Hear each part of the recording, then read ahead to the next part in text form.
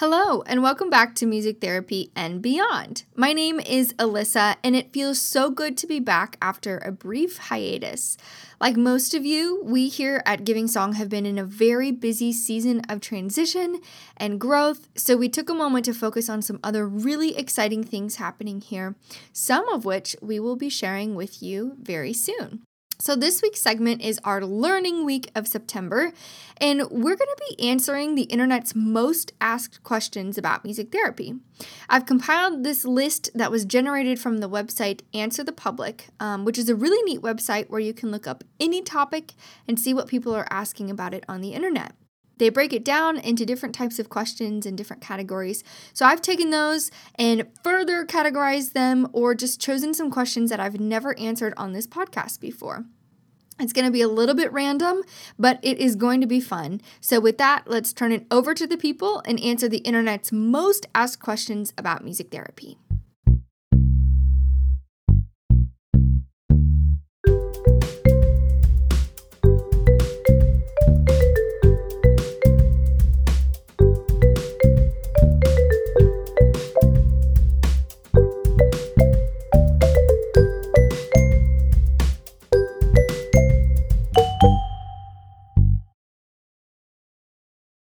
Let's go ahead and dive right in. Question number 1, how to find a music therapist near you? This is a great question. There are several different ways. There's an online directory for those registered with the American Music Therapy Association. So you can search by a specific name, an area, or facility or population type. This is not an exhaustive list of all music therapists, but it's a great starting point if you're seeking services. I'll include a link to this directory in the show notes for your reference. Additionally, for states that require licensure, you can search the state's music therapy registry as well. Also, if you're seeking specific approaches for services, such as from a neurologic music therapist, the NMT Academy website has a registry of all credentialed neurologic music therapists that you can make service inquiries from. But probably the easiest way to find a music therapist near you is just by doing a simple Google search. That will probably turn up all of the music therapists near you, and you can go from there. But there are lots of different ways to get access to finding who is near you if you're seeking services. The next question that came up in various forms is about music therapy qualifications. So specifically, can you do music therapy without a degree? Came up a lot. So let me help clarify a couple of things. The short answer is no. You need a music therapy degree to be a music therapist. You are not eligible to be a credentialed music therapist without a degree. Currently, it is a bachelor level entry field, and an equivalency master's degree will also qualify you for licensure. As a side note, bachelor's level, master's level, and PhD level degrees are available in music therapy. But after you complete your bachelor's degree, which includes a 6-month or 1,000-hour clinical internship, you are eligible to sit for the board certification exam. If you pass, then you receive your MTBC credential, which stands for Music Therapist Board Certified. And by continuing education and recertification every 5 years, you can maintain your credential. Additionally, music therapists are hard at work all across the country to get state licensure in every state. A handful of states have accomplished this already, which would further protect our credential and increase the qualifications necessary to practice music therapy. So, as a side note, if you're aware of someone practicing music therapy but are unsure of their credential, you can contact the Certification Board for Music Therapists or check the registry online to ensure that they're licensed and in good standing in order to protect those receiving those services and ensure the high standards of practice that our field upholds. The next question is, who is music therapy for? So I'm gonna kind of break this down because it came out in multiple different questions or different ways of asking kind of the same question. So first I'm going to talk about outcomes.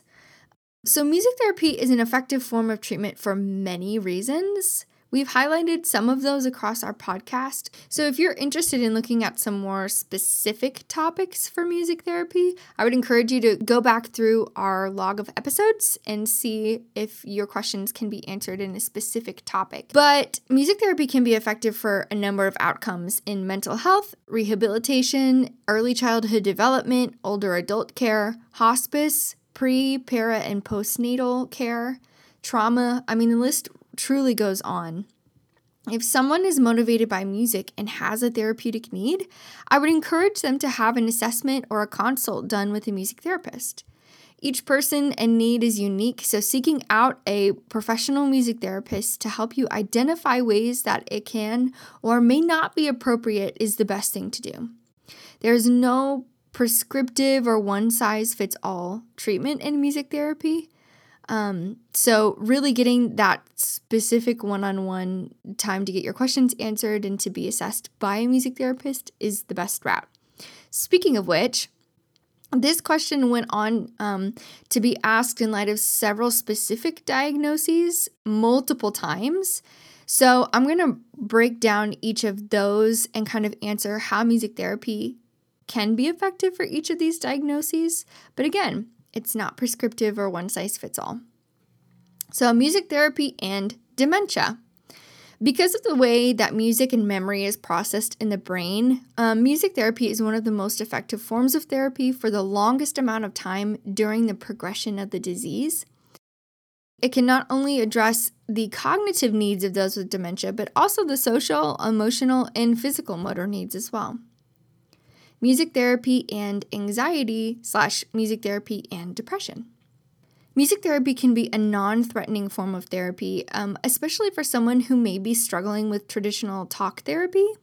It's a way for someone to work on coping skills, grounding, finding a sense of safety, and processing their emotions both verbally and non-verbally.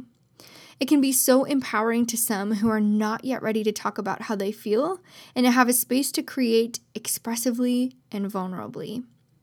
Music therapy can be especially good at highlighting the resources of our clients and operating from a strengths-based perspective. Additionally, based on the research that we know about how music is processed in the brain and in the body, it can be an incredibly regulating and soothing tool in a therapeutic setting. But as with any therapy, it's important to find the right fit of a music therapist to work with you.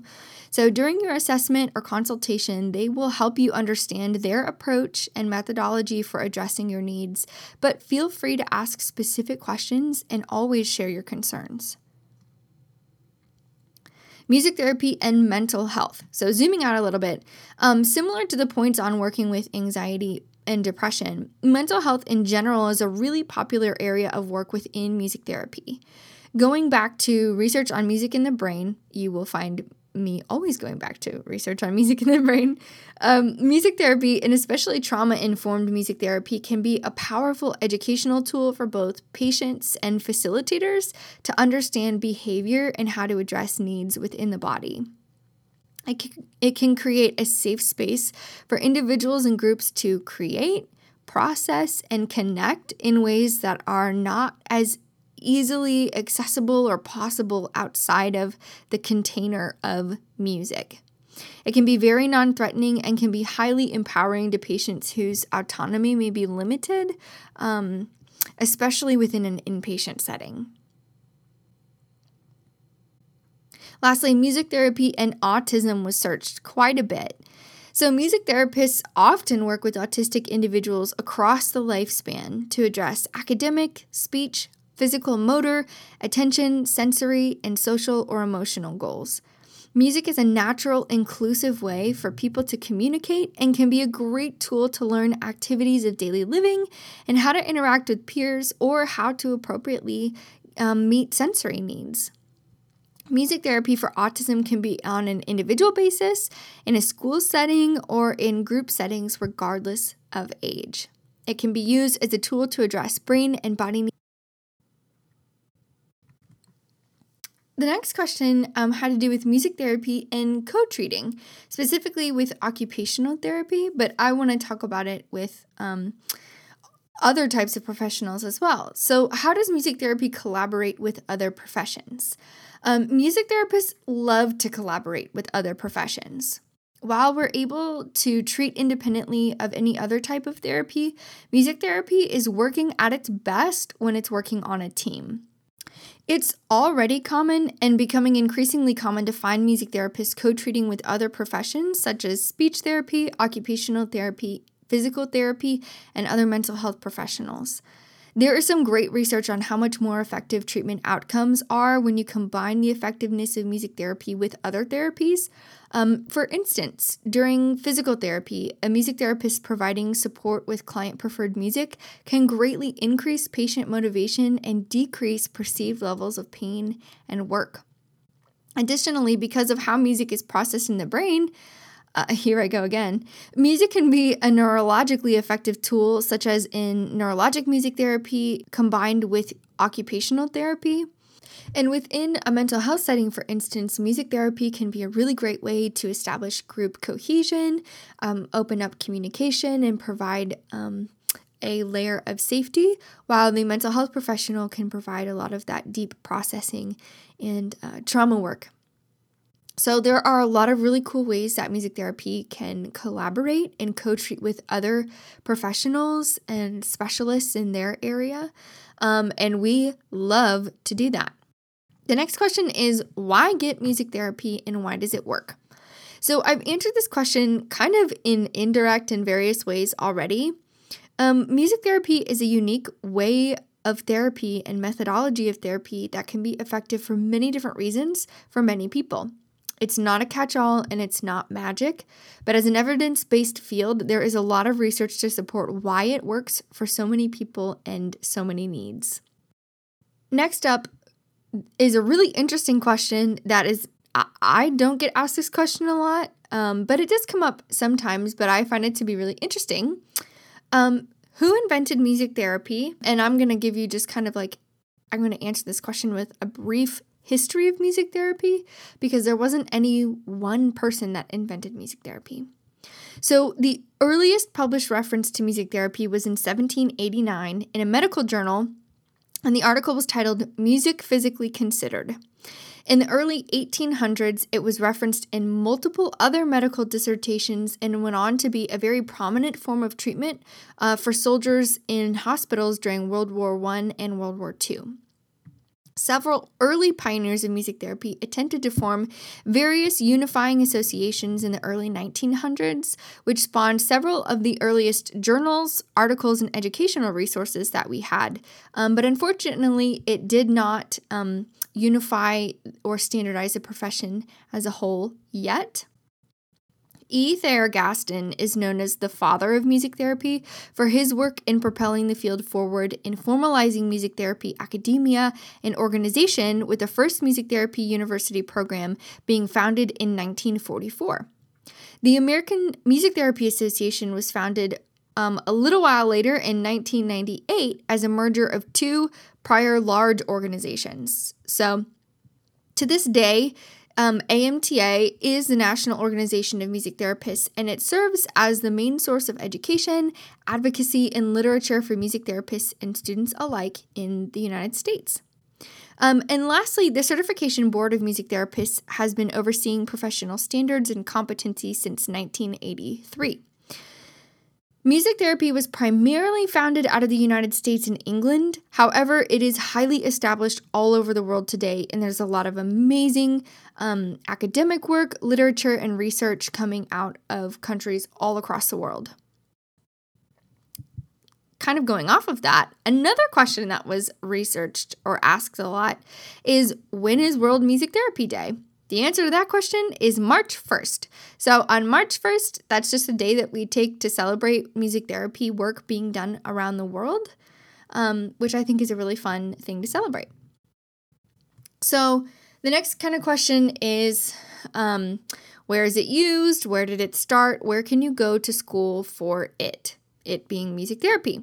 So I've answered kind of parts of these questions already, but music therapy is found in private practices, schools, hospitals, group homes, assisted living, prisons, mental health facilities, and various other places. Music therapy degree programs exist all over the country. You can find more information on the AMTA website, musictherapy.org, or by just doing some internet research on your own. There are also some distance learning degree programs that may be a good option if you're already a working professional. That is how I'm getting my master's degree right now from Alverno College, which was one of the first music therapy undergraduate programs in the U.S. Just as a fun fact, shout out to Alverno. So the last question that I'm going to answer is, can music therapy help me? This was something that also came up in various forms on Answer the Public. But the best way to answer this question is by referring you to find a music therapist in your area or virtually to talk with you and perhaps do an assessment. There are many things to consider when determining if music therapy is appropriate, so talk to a professional who can look at your specific case and situation. The short answer is, if you have an area of therapeutic need and you are motivated by or respond to music, you or someone that you love may be a good candidate for a music therapy assessment. So that is as far as we're going to go this week with the questions. If you want to look at the exhaustive list of these questions, I'll include a link in the show notes. I would love to hear what you guys thought about what people were asking about music therapy. I think it's so interesting because as a music therapist, I no longer have kind of that objective perspective that people who don't know what music therapy is have. And so it's really interesting for advocacy purposes to keep in mind what people know or don't know and to know what they want to know about and know what they want to ask. So take a look at that list. Maybe even do a search on Answer the Public for yourself and see what comes up and try to find ways to incorporate answers to these questions or consider where they're coming from when being an advocate for music therapy and going out into the community. You can find all the show notes at musictherapyandbeyond.com. You can reach out to us at musictherapyandbeyond@gmail.com and make sure to follow us on Instagram and Facebook so that you're not missing any episode updates or resources that we're putting out there for you. We'll see you next week for our clinical segment in September, but thank you for the work that you do in all the places that you do it. We'll see you next time. Bye.